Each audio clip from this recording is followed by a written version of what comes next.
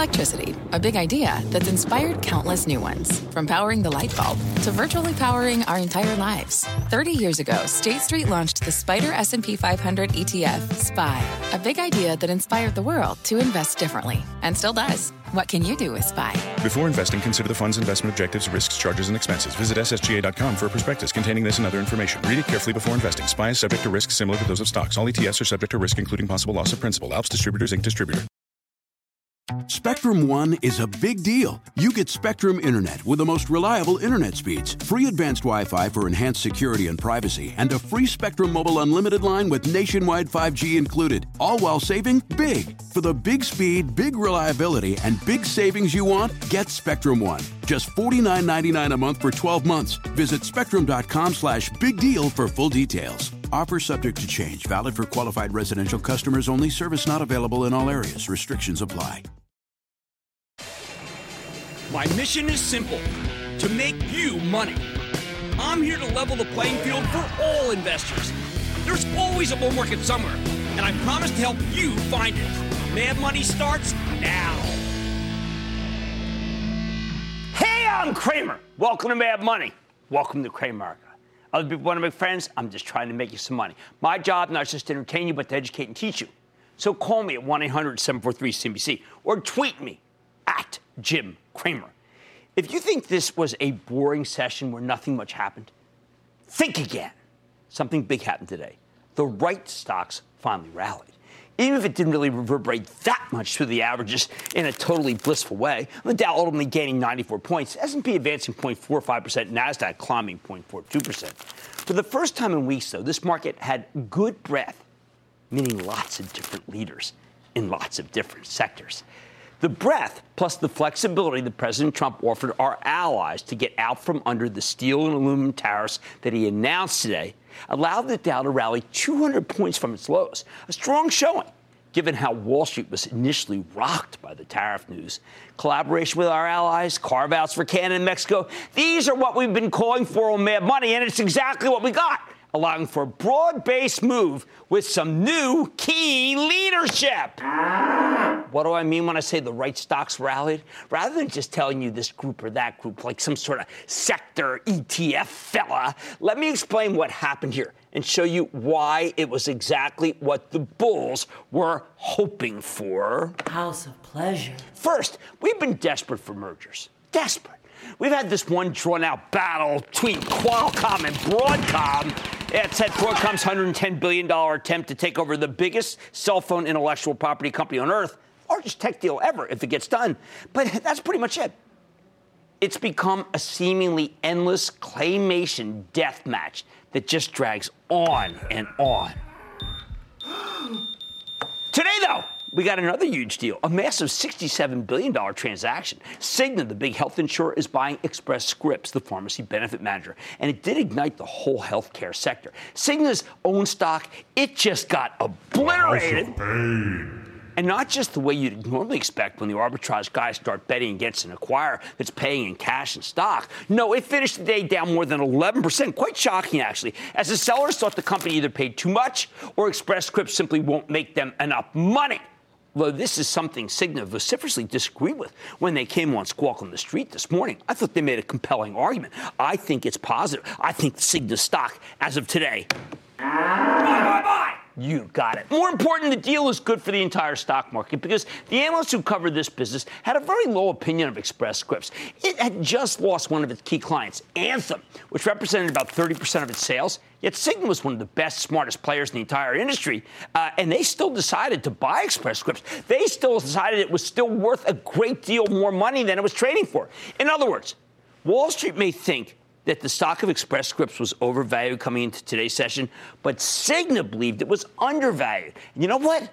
I'll take Cigna's judgment over Wall Street's any day of the week. And this kind of thing reverberates. When you get a bona fide takeover from a real company, it makes you feel like the market has legitimate underpinnings. Like these valuations aren't totally crazy. And some businesses are indeed worth more than their stocks are selling for. And that's positive, regardless of Gary Cohn's exit from the White House or the impact of these tariffs, or even if the yield on the 10-year Treasury spikes to 3%. And that is something that can conceivably happen tomorrow if we get a red-hot Labor Department employment number. And I am not ruling it out. The second very bullish development today, the drug stocks rallied for once.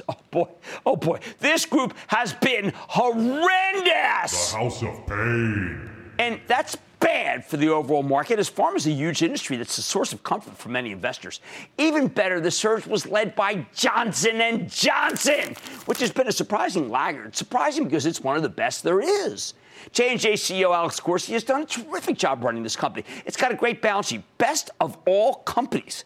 Yeah, all of them. The whole S&P 500, and it's firing on all cylinders. Frankly, it's unnerving to me that the stock sells for only 15 times next year's earnings estimates, despite its 2.5% yield, its big overseas exposure that benefits from a weaker dollar, and its fantastic pipeline of new drugs. What the heck does the market want from a company? If the stock of the best of breed J&J is cheap, and it is even after its $3 gain today, then something is indeed wrong with this market. It should be expensive. So its rally today was a sign that maybe there's some rationality returning to the market. More important, J&J's leadership ignited the whole pharma cohort, making bulls feel like we have another industry out there besides tech.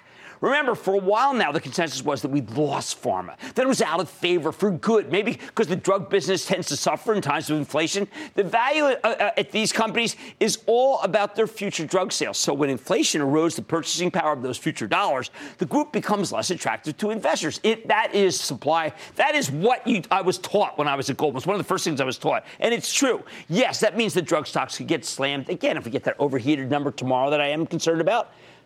But this rally is all the more remarkable as buyers will actually take that kind of risk ahead of what could be a real bad day for the group. Of course, if wage inflation turns out to be tame, well, you know what? I mean, I will tell you. All aboard! You know what else made me feel sanguine today?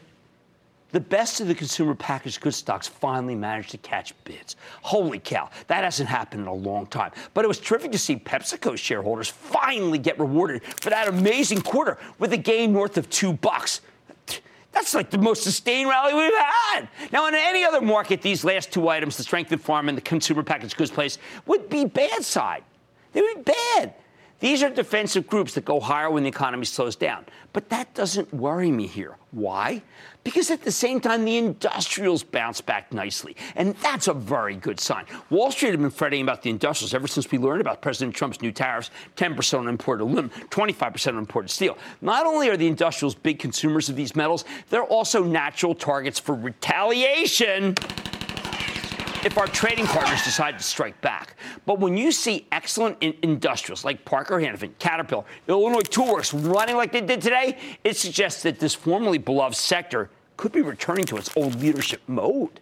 I also like the move in the casinos, particularly MGM and Wynn, because it's all about the fundamentals and the fundamentals in Macau. Yes, the Chinese gambling haven. It was incredibly strong year over year for the Chinese New Year, and Macau, not Las Vegas, is the most important city in the world for the casino stocks. Plus, you know what? I wouldn't say this if the fundamentals weren't good. I think Wynn might be acquired by another casino company now that Steve Wynn has stepped down from his operating role in the wake of those admittedly disturbing sexual misconduct allegations. Wynn Resorts is a phenomenal company. It's worth a great deal. But because of Mr. Wynn's behavior, stock is more than 20 points off its highs. I think it's a natural takeover target for, say, Las Vegas Sands or even MGM. It doesn't rally $10 in one session idly for nothing. We even got a rally. Oh, my God. I mean, talk about broad base. Airline stocks. The airline, something that hasn't happened for ages. What ignited it? Not the bad weather that's causing flights to be canceled left and right. No, it was all about Southwest Air, symbol LOVE, LUV, which showed traffic for February up 3.5%, while capacity only increased by 1%. We've been worried that the airlines would add too many new planes and end up getting to another ruinous price war like we're used to from this industry. That's historically what's happened. So anytime we see the potential for a boost in revenues without lots of new planes coming on, well, I got to tell you, that's nirvana. The strength here helped give the transports a needed boost, which is heartening, especially at a time when housing and the automakers, more on those later, are behaving particularly poorly. I'm partial to Southwest Air, but the whole airline group has gotten very cheap. Even Warren Buffett endorsed the group not that long ago, mentioned kind of, somewhat jokingly that maybe he'd buy one. Hey, listen, he bought a railroad. Of course, not everything's held up. After a spectacular morning, many of the tech stocks pretty much rolled over, with a couple of cloud-based exceptions, as well as Amazon and Alphabet and Apple, the three A's. Who would have thunk it? And that was latter was simply bouncing back from yesterday's decline. But tech's been red hot lately. You know what? It deserved a break, and you wanted to take a break because you cannot have what's known as a parabolic move in any one group. Here's the bottom line. This market's breadth has been so bad lately that it's needed Listerine and Scope by the barrel. Today, though, we got some new winners, which were sorely needed. We get a not so hot employment number tomorrow. I mean, not too hot. We put the tariff talk behind us, rearview mirror, and we can mount a real rally that so few expect, and so many would find it, let's just say, something to cheer about. Well, I want to go to Michael in Arizona. Michael. Hey, Jim. I bought Weight Watchers at 61, and Oprah started selling it, and it dropped at 58, and now it's back up. What do you think about that? What should I do? I'm not a fan. I think the stock has moved too much. 42% gain for that stock. I say ka-ching, ka-ching, even if you don't have a profit. I don't want anybody to get hurt. I need to go to Patrick in Massachusetts. Patrick in Massachusetts. Patrick. Oh, yeah, from Boston, Jim. Thanks for your time. All right. I like what Tom Brady did today to help cure cancer. That was fantastic. And he's a good guy. We got some great guys on the path that are always looking out for Massachusetts. They sure are. What's up? I have KFS in my portfolio. They had a strong fourth quarter, and they're continuing to integrate with the Death Star. But lately, the stock's been acting kind of funny, and I wonder what you think about it given the trade concerns. I think it's a great question. Here's what happened. The stock zoomed. It's now marking time, taking some profits. It still yields 4%. What that says to me is... Coles is right here. Okay.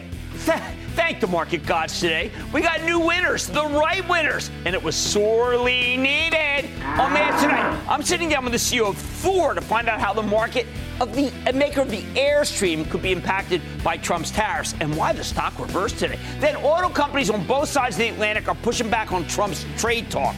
What does it mean for stocks in the operating space? Are they cheap? I'm investigating. And earlier this year, it seemed the White House was set on improving our infrastructure. But with priorities shifting, how could it impact plays in the space? I'm sitting down with the CEO of Martin Marietta, the big one, to find out. So stick with Cramer. Don't miss a second of Mad Money. Follow @Jim Cramer on Twitter. Have a question? Tweet Cramer. #MadTweets. Send Jim an email to madmoney@cnbc.com or give us a call at 1-800-743-CNBC. Miss something? Head to madmoney.cnbc.com.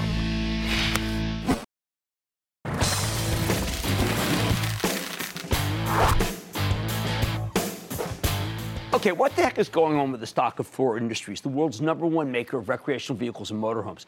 2 months ago, the stock was flying high in the 150s, up nearly threefold from where it had been trading at the beginning of 2016. Since then, thanks to the big market-wide sell-off, Thor's been slammed down to $120 as of today. But that's standard. Winners tend to get hit hard when people panic.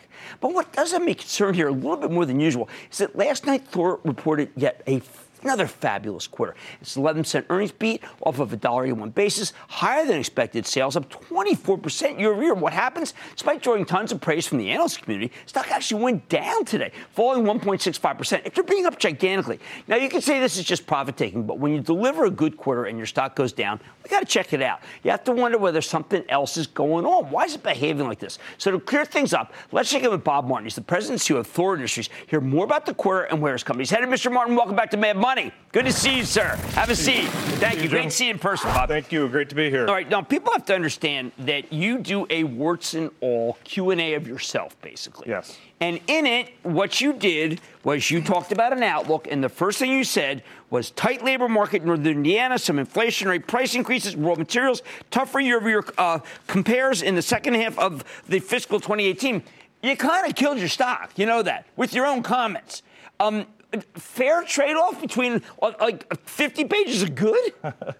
With that, the second half of the year is typically our tougher half. And if you remember last year when I was on, it's the same quarter. Right. We don't run quarter to quarter. We run the company for the year, for the long term. And so with some of that commentary, it is real that it's just going to be a little bit tougher.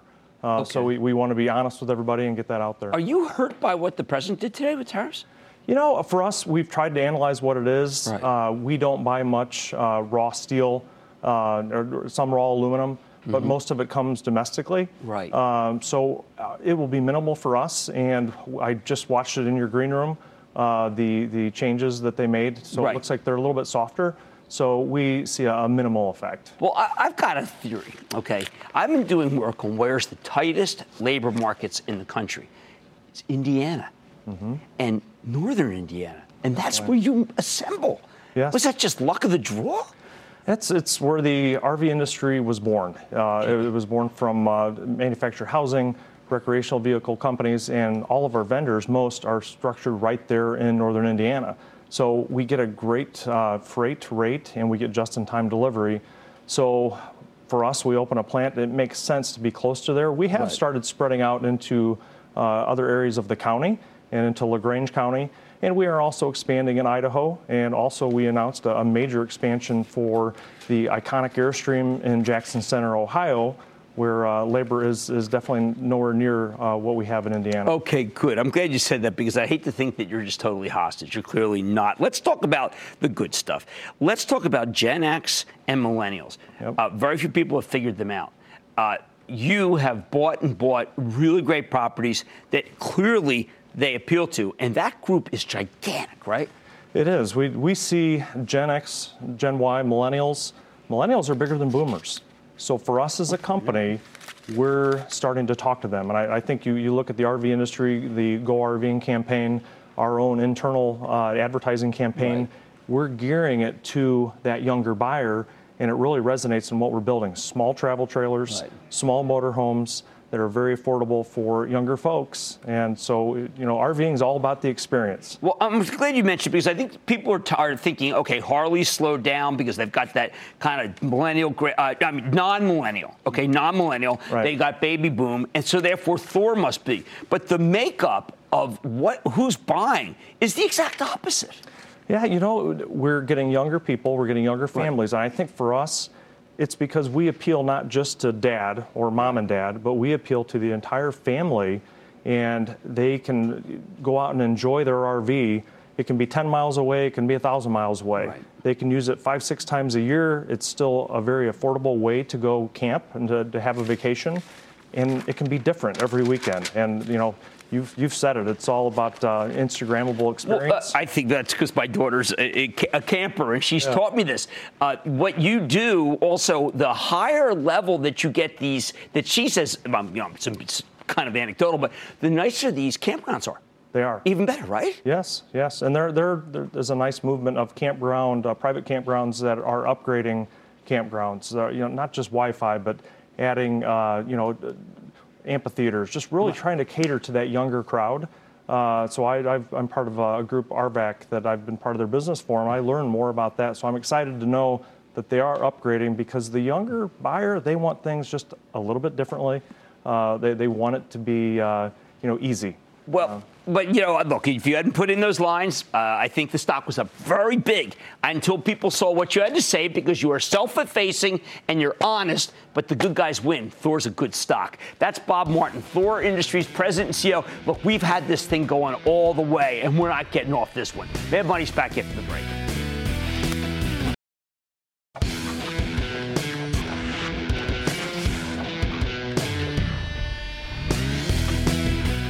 As much as I like this economy, as much as I believe it can't be derailed by the president's new trade policy, the truth is that some very important industries are in really rough shape. Consider the automakers. These stocks have been stinking up the joint, and for good reason. Last Thursday, we got some hideous February sales figures from Ford, GM, and Fiat Chrysler, all of which experienced year-over-year declines last month, including nearly 7% for Ford and GM. If that wasn't enough, a few hours later, President Trump announced that 25% tariff on steel and a 10% tariff on aluminum that he put into place today. And while I generally think this is not a big deal, well, the automakers are some of the biggest consumers of these metals, and it does hurt their bottom line. So sales are declining, and now costs are going up. I got to tell you, that is not a great formula for success. No wonder the stock got obliterated in response. Since then, they have become total dogs. Only Fiat Chrysler's bounced back, and the strength there is merely because of a report that it's planning to unlock value by spinning off an auto parts business. But the stocks of Ford and GM and even Tesla are still down in the dumps, at least compared to where they were a week ago. And you know what? They deserve to be down in the dumps. This is just the latest leg of a much longer decline for the group, and I think the automakers are looking a lot less attractive than they did just 6 months ago. The reason? Well, you know what? Frankly, it's not any one. There's a bunch of them. First of all, we need to reckon with the peak auto thesis, especially since sales from the big three declined pretty substantially last month. Of course, this is something people have been worrying about, fretting for a long time. But the peak auto thesis, well, it seems to be playing out in 2018. Now, this would have been the story, except that late last summer, we got two huge hurricanes, Harvey and Irma, that wrecked 500,000 vehicles, and the insurance payments on those cars gave the industry a second win. Still, even with the boost from the storms, total auto sales in 2017 were down nearly 1.8% from the year before. So you could argue the peak has already arrived. Plus, when you look at the January and February sales numbers, it's clear that without the boost from these insurance payments, business is not so hot for the automakers. Fiat Chrysler sales saw a 13% decline in January, 1.4% decline in February. Ford was down 6.6% in Jan, and 6.9 in Feb. And while GM saw an increase of 1% in January, it got hit with an ugly 6.9% decline last month. Ouch! This point was hammered home yesterday when the Federal Reserve's Beige Book, that's something they release once a month, it's an amalgamation of anecdotal info of economic conditions based on surveys from each of the 12 regional Fed branches. Well, it had bad news for the auto industry. Here's the second sentence from yesterday's latest edition. I'm going to quote, consumer spending was mixed as non-auto retail sales increased in just over half the districts, while auto sales declined or were flat in every district. In short, domestic auto sales have indeed peaked. The question is, why? How come the automakers are struggling when the rest of the economy is in such great shape? Higher interest rates, sure, they're part of the problem, but they take a back seat to what I've discovered and I think is the main issue. What's the real problem? It's a big one. Ride sharing. We're experiencing a secular shift in the way we get transportation. Thanks to Uber, Lyft, and their smaller rivals, owning a vehicle has become far less essential for Americans, particularly for people who live in and around cities and don't need to drive every day. Obviously, if you can just have Uber pick you up and drop you off, why the heck would you shell out thousands of dollars for your own car, especially in places where you also have to pay for parking? And how about insurance? It's all bad news. No wonder so many millennials don't even bother learning how to drive. I mean, I got to tell you, the day that I was allowed to drive, man, I'm down there getting a license. Boy, that doesn't happen anymore. This is a permanent change in consumer behavior. And if anything, it's only going to get worse once autonomous driving technology starts getting rolled out en masse, as that makes ride-sharing even cheaper. Believe me when I say that mass-market autonomous driving will be here much sooner than you think. I'm talking about only a few years from now. So as much as the major automakers try to partner with the ride-sharing services or to get their paws on autonomous driving technology to spend a fortune doing so, in the end, anything that makes people less likely to buy a car, it's just plain old bad news for the industry, and it abounds. Now, there are still cyclical forces here, too. It's not just all secular, and they aren't helping. While interest rates are still pretty darn low in absolute terms, they've come up a lot relative to where they were. Less than 2 years ago, the yield on the 10-year Treasury was under 2%. Now it's at 2.86%, threatening to go to 3%. That may not sound like much, but with both short-term and long-term rates rising, it's getting more difficult and more expensive for consumers to get financing when they buy a car. In fact, these are two separate issues. It's harder to get an auto loan, and it's more expensive. If you remember last year, everyone was freaking out about subprime auto loans, how banks were just giving anybody money willy-nilly, and it was going to turn into the next financial crisis. Well, the banks took those concerns seriously. Hey, they read the papers, too, and they raised their lending standards. According to Bloomberg, average credit scores on U.S. car loans rose to a 6-year high during the fourth quarter of last year. So score one for responsible lending, I guess. But the flip side of this is that if you're a suboptimal buyer, I actually prefer that to saying subprime, it's much harder to buy a car. No wonder auto sales are down. The other issue is that as interest rates rise, even if you're eligible for an auto loan, you might not be able to afford it. Car loan rates just hit their highest level, get this, in 8 years.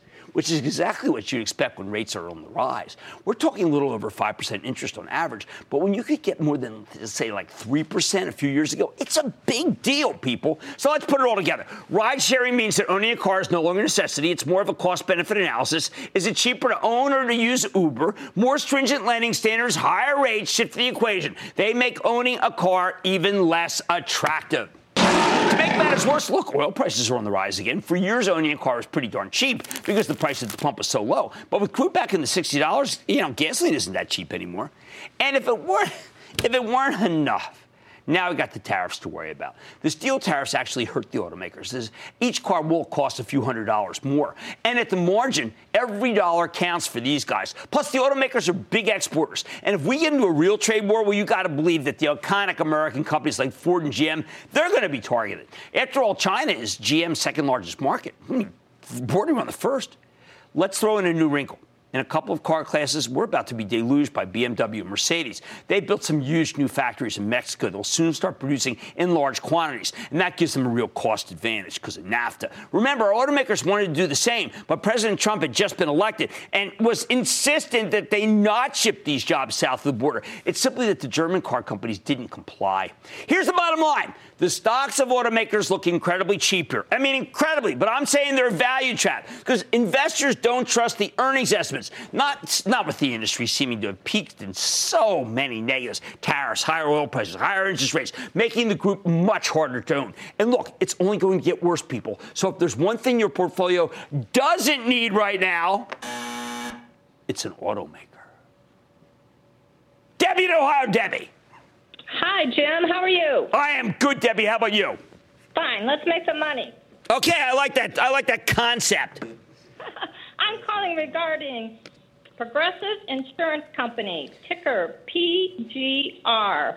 I like the stock. I'd like to know if you think I should buy or wait for a dip. I want to separate this from actual auto sales. I think that this Progressive is a very good company. You know what? I have liked these guys literally since I was working in the sales and trading department at Goldman Sachs, recommending the stock. I'm not backing away. How about David in Florida? David! Hey, big booyah to you from Fort Lauderdale. Oh, man, good to have you. Thank you for taking my call. Okay. All right, I got a question on CAR, C-A-R. Mm-hmm. Should I hang on to it? You know what? I got to tell you, I have been very negative about this rental car industry, but I think that Avis has distinguished itself as a winner. That said, I still am not crazy about it, but you're in the right one. That says something. All right, don't be fooled by how cheap they look. The auto stocks are just getting too hard to own. Put a brake on buying these guys for now. But we're made money ahead. A few months ago, it seemed infrastructure was all the president could talk about. But so far, it's been all talk. No action. What could it mean for a company like Martin Marietta? I'm going to talk with the CEO. Then, one bourbon, one shot at the kind of bargain that doesn't happen that often. And all your calls, rapid fire, in tonight's edition of the Lightning Round. So stick with Cramer.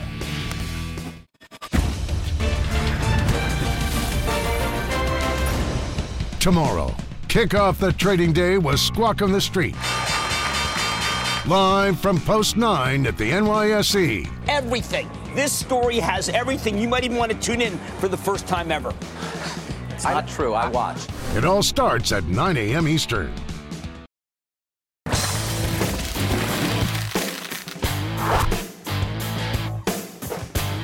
Remember we were just coming into the new year. Everyone was all fired up about tax cuts, possibility of a big infrastructure bill. It seemed like anything was possible, at least to many professional money managers. Although at the time I told you not to get too fired up. Don't get your hopes up that much because, well, Congress is adamantly opposed to infrastructure spending. Sure enough, fast forward today, and the infrastructure bill is kind of, let's say, moribund, while the White House has turned its focus to tariffs, guns, video games, you name it. If you were thinking Gary Cohn would shepherd an infrastructure package through Congress, think again. Needless to say, this has not been a great moment for stocks like Martin Marietta, MLM, the maker of aggregates, concrete, asphalt, and other basic materials. And, look, we have liked Martin Marietta materials for ages, but I've got to tell you, this is the kind of thing where without the big infrastructure projects for the federal government, we've got to be worried. It's always been a mistake to view this company through the prism of Washington, though. The truth is, with or without an infrastructure bill, Martin Marietta's business is booming. The company just delivered a fantastic quarter a few weeks ago. Very bullish guidance in 2018. Yet the stock's down more than $5 from where it was before the company reported. I think you may, let's just say, be getting a bargain here. So let's dig deeper with Ward Nye, the CEO of Martin Marietta Materials, get a better sense of where his company's headed. Mr. Nye, welcome back to Mad Money. Great to be here, Jim. Thank you. Okay, we got to go over this, Mr. Nye, because I got to tell you, we have an unbelievably good situation, as you outlined, in a couple of Elite 8 states, and at the same time, the federal government is stalled. Are the states enough to be able to make it so you have a great year? You know, the states are going to be there this year. If you look back toward last year, Jim, we had a great year in private. We didn't have a great year, and by that I mean the industry didn't have a great year in public. I think we're going to see a lot more in public this year. State departments of transportation have been hiring. They've been using more outside resources to get projects ready and out the door. We're seeing volumes up this year 4 to 6%, and for us, that's a pretty notable move. Now, you highlight TxDOT, TxDOT. What is going on in Texas that is just incredibly strong? Well, number one, I'm in Houston today, and we've had some industry association meetings here for the last several days. And what we see across Texas, particularly in that Golden Triangle, Dallas down to Houston, over to San Antonio, is an enormous amount of activity. As you've indicated, TxDOT, Texas DOT, has indicated they intend to spend over $70 billion over the next decade improving their highways, bridges, roads, and streets. And to us, that matters a lot. We're the largest producer of aggregates, cement, and ready-mix concrete in Texas, and we're clearly the largest in that big Golden Triangle. So we believe Texas DOT will be very healthy this year. We also think private work, meaning res and non-res, will be good throughout Texas. Now, we know that oil has come up a lot since the bottom. You highlight shale business as being strong. Shale business is getting much, much better. Several years ago, to give you a sense of it, Jim, we sold about 7.5 million tons to different shale plays across the United States, some of the biggest ones right here in Texas. Last year, more like 1.4 million. So they've been way down, but we did see them up nicely in the fourth quarter. We saw them up year over year. We believe a standard run for that for our business should be in the 3.5, 4 million tons a year. That's almost double where it was last year.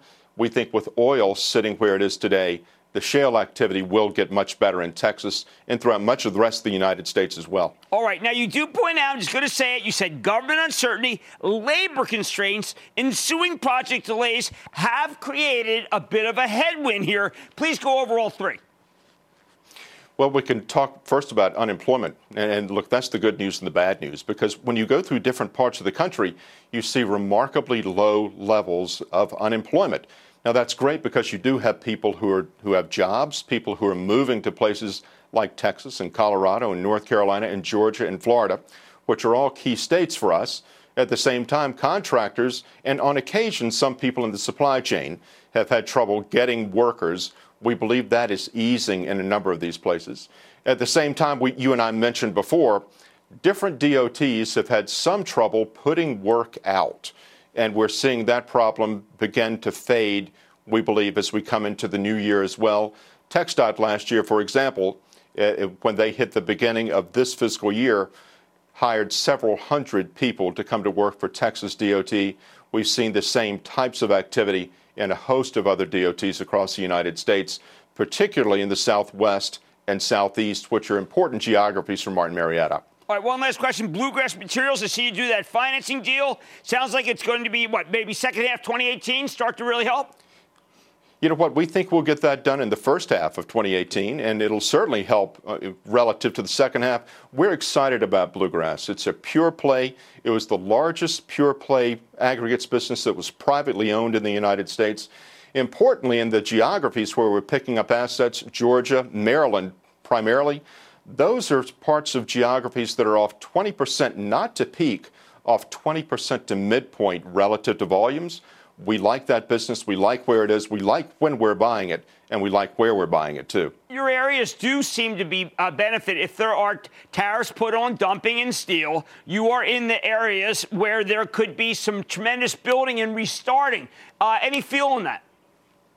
Yeah, we do think that will likely help some of our business. There's a piece of our business that'll help most particularly, and that's in our Magnesia Specialties business. we sell a big portion of our material in that to actually the purification or fluxing agents in the manufacture of steel. And what we've long said is if you're looking at our Mag Specialties business, there are two things to watch. Number one, where is steel? Where's it producing relative to capacity? And if it's over 70%, that's going to be good for our business. And what's happening with respect to energy? And we think both of those will be good for our business this year. All right. Well, this stock has just, it's underperformed for the moment, but not, I think, for 2018. Thank you, Ward Nye. He's the CEO of Martin Marietta. Great to have you on the show, sir. You know Great what? to be The here. stock's gotten too cheap. What can I say? Mad Money's back after the break.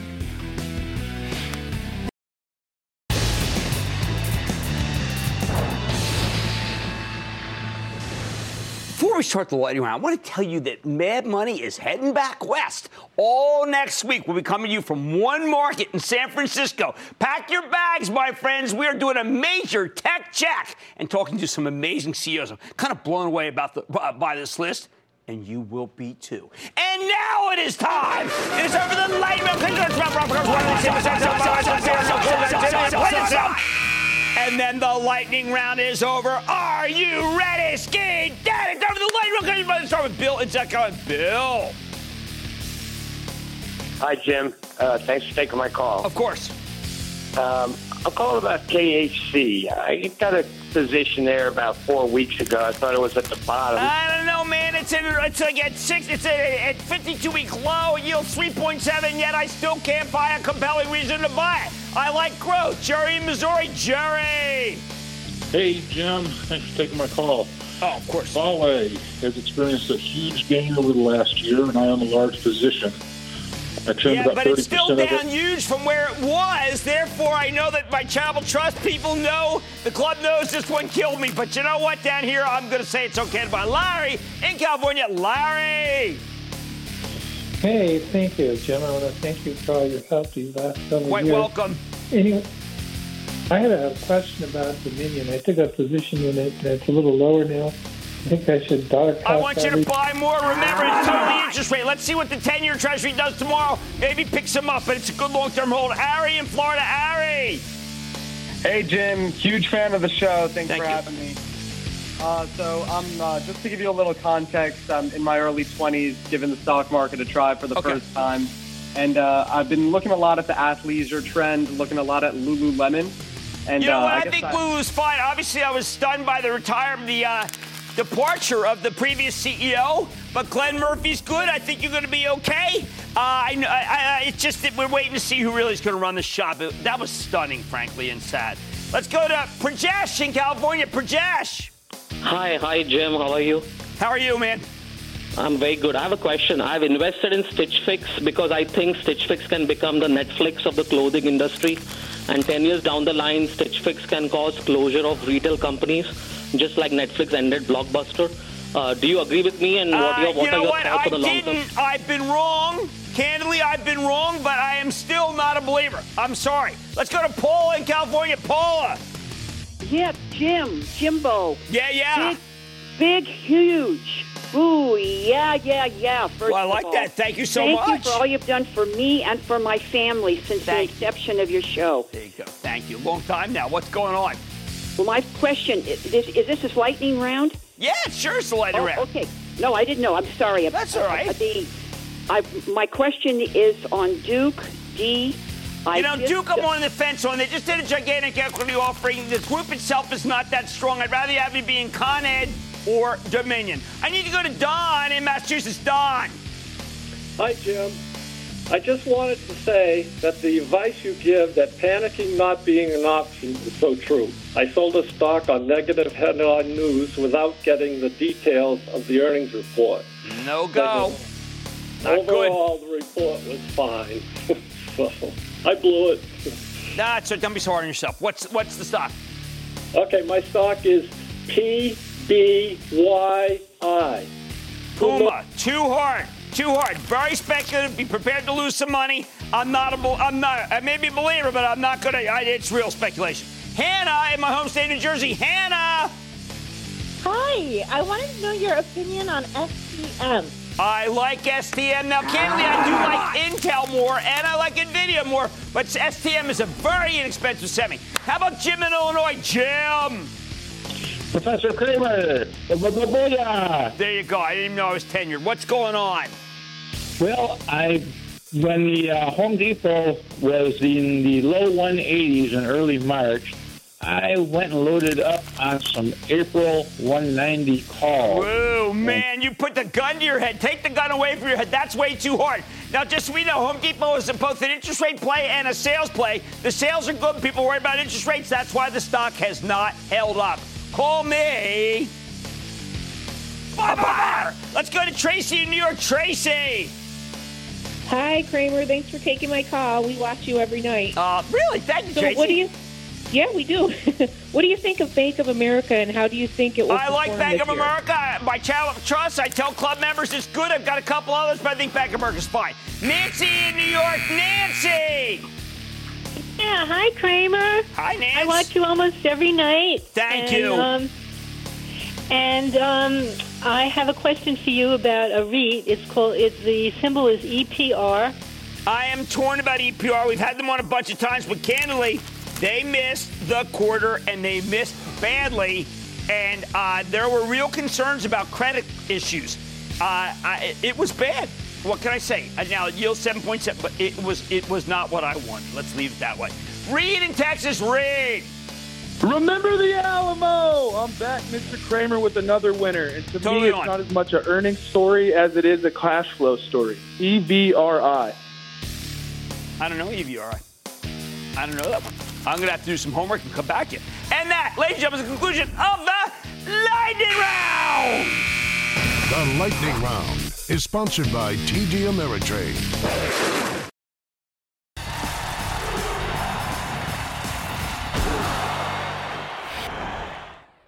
Knowing the right thing to do and being able to do it are two different things. You may know intellectually that the best bargains are often found after a company reports a good quarter and the results get misinterpreted. But it's very hard to pounce on a stock that's getting clobbered right after it reports because the whole setup makes you question your own judgment. Take Brown-Forman, the liquor company you know as Jack Daniels, Woodford Reserve, Herradura, El Jimador, named clearly after me, right?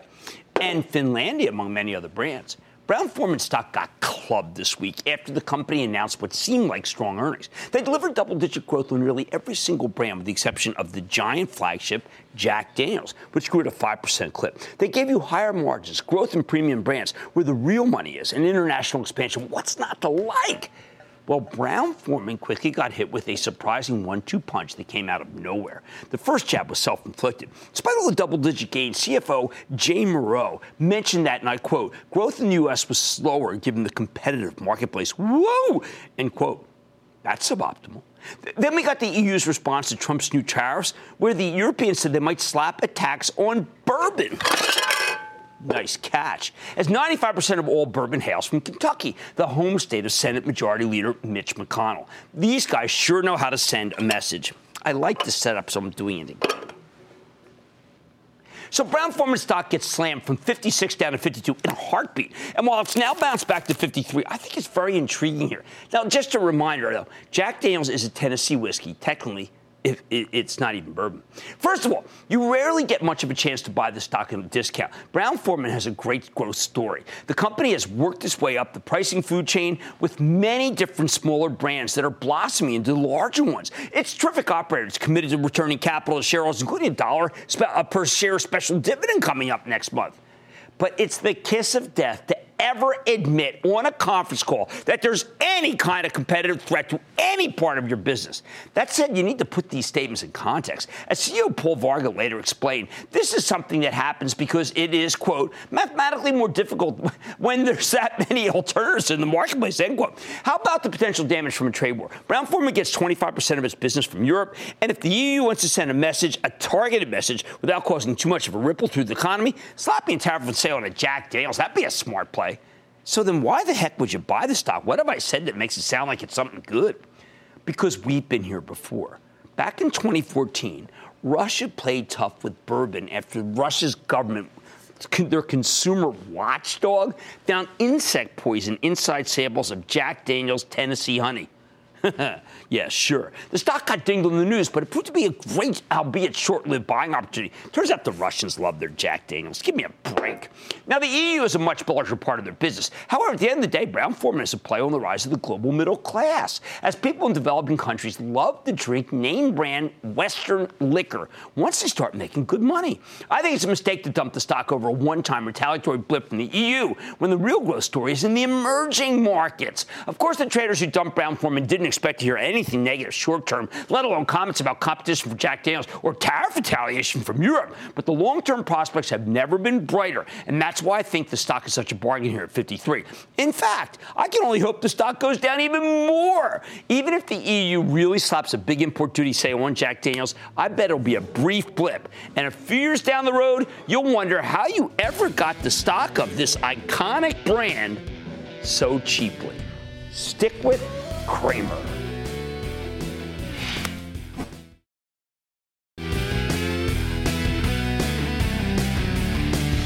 All right, we got through the tariff tantrum and we came out pretty well because there's flexibility, and that's what people wanted to see. But now we have to deal with the labor number, and I've got to tell you, if we go back to this almost 3%, it's going to be bad again. Like I said, it's always Bloomberg Summer. Promise Fund, just for you right here, Man Money. I'm Jim Cramer, and I will see you tomorrow. Sometimes it takes a different approach to help you unlock your true potential. With Capella University's game-changing FlexPath learning format, you gain relevant skills you can apply to your career right away. Earn your degree from an accredited university and be confident in the quality of your education. Imagine your future differently at capella.edu. Capella University is accredited by the Higher Learning Commission. Learn more at capella.edu/accreditation.